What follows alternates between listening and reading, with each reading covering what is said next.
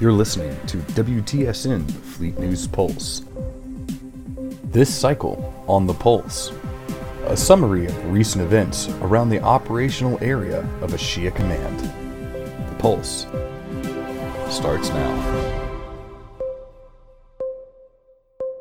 Stardate 14/12/19, Mark 2238. With the Corellian High Priest dead, Corellian campaign time has started in earnest.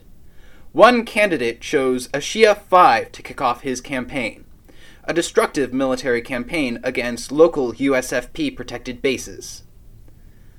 The 4th Light Division was called in to handle the zealous campaigners.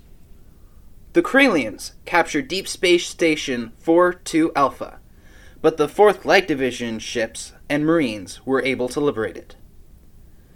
The 4th Light Division handled more Corellian campaign activity within Tilminra 2, freeing the Aga Medical Institute, a division of the TSN Medical Corps, from Corellian control. In conjunction with Tilminra officials, the TSN, through the 4th Light Division, deployed advanced sensor buoys to help monitor Corellian activity. We'll keep you posted on the effectiveness of these new sensor buoys. Stardate 211219. 2238.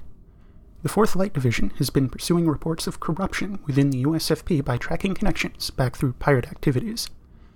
Initial investigation led to the arrest of Tremaine Potsu, the head of Potsu Construction in Acantha Sector 1.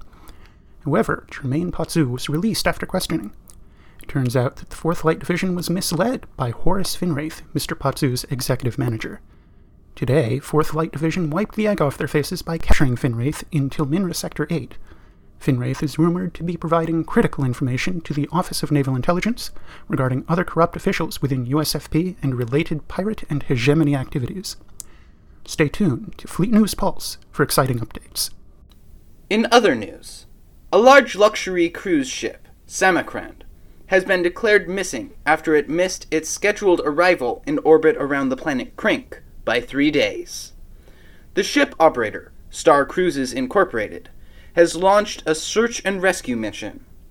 The ship is capable of housing its full passenger complement for many months, so company officials are hopeful the ship and its passengers will be found unscathed. That is all for this cycle of the Pulse. This is WTSN, the Fleet News Service.